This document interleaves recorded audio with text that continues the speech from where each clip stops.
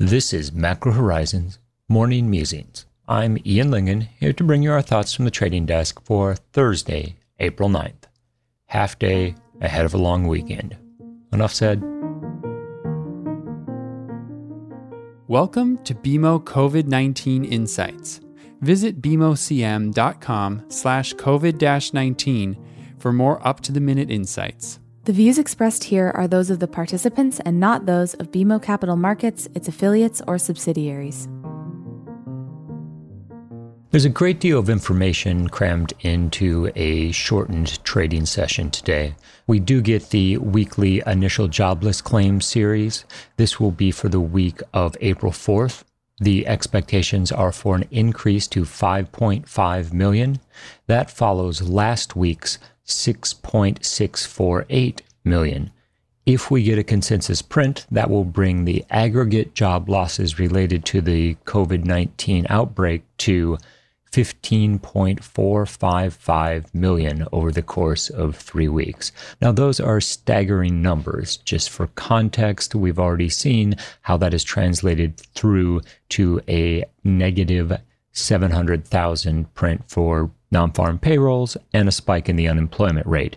What the market is attempting to gauge at this point is the trajectory and the speed of the increase in jobless claims.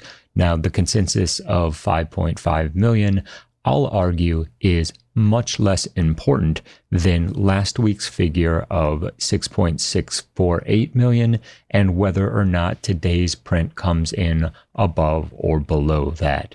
If the market gets a sense that the pace of firings is decelerating, that will contribute to the risk-on sentiment, which has been in place for the bulk of this week, and will reinforce the range that 10-year yields continue to hold.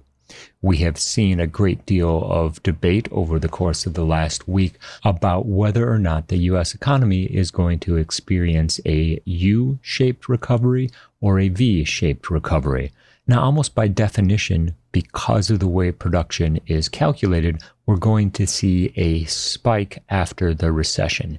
So simply by shutting down the U.S. economy, we are going to lose somewhere between 15 and 20%, let's call it, of real GDP, effectively at the flip of a switch.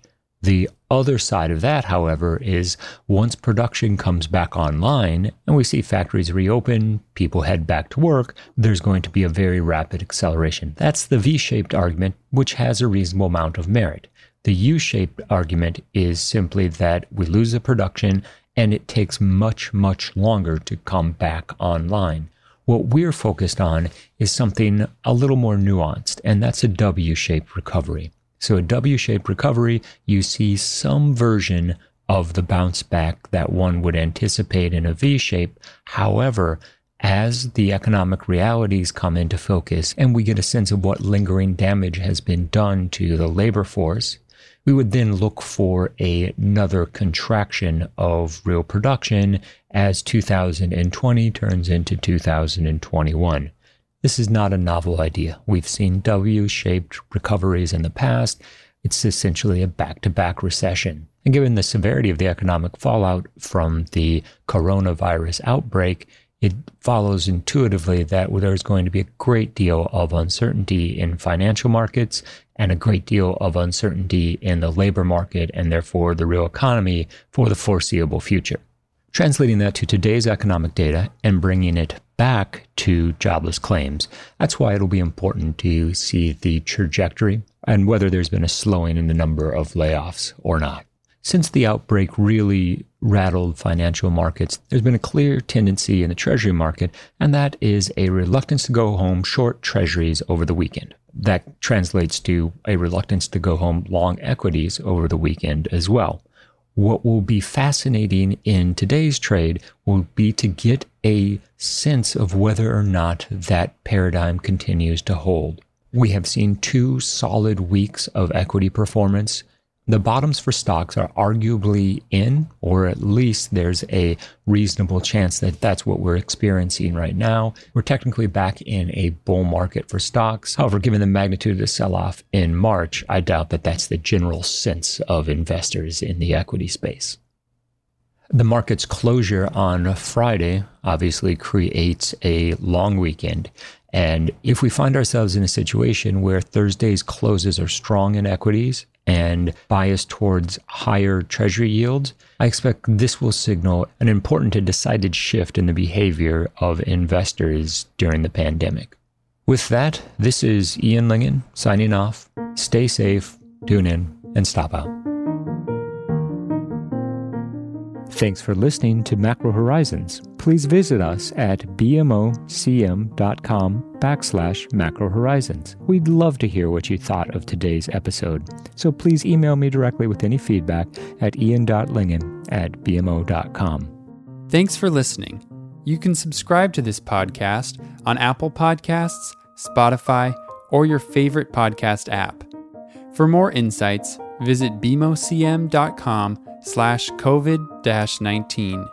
This podcast has been prepared with the assistance of employees of Bank of Montreal, BMO Nesbitt Burns Inc., and BMO Capital Markets Corporation, together, BMO.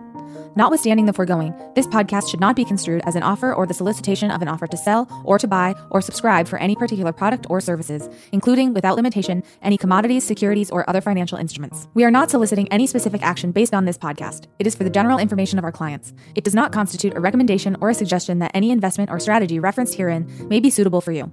It does not take into account the particular investment objectives, financial conditions, or needs of individual clients.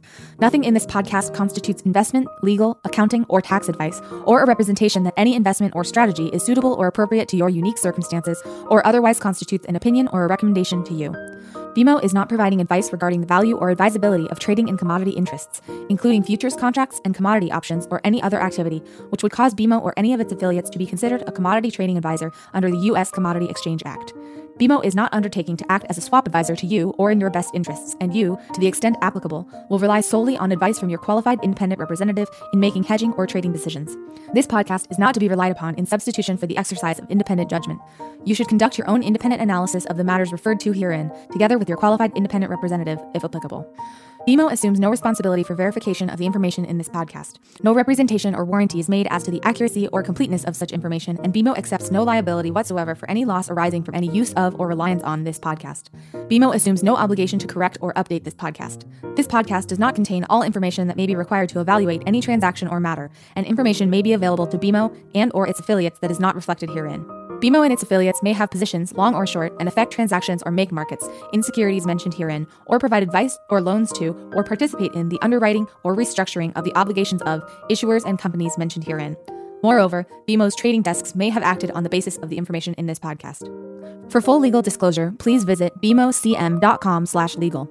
To access our full disclosures for equity research reports, please visit researchglobalzero.bmocapitalmarkets.com/public-disclosure/.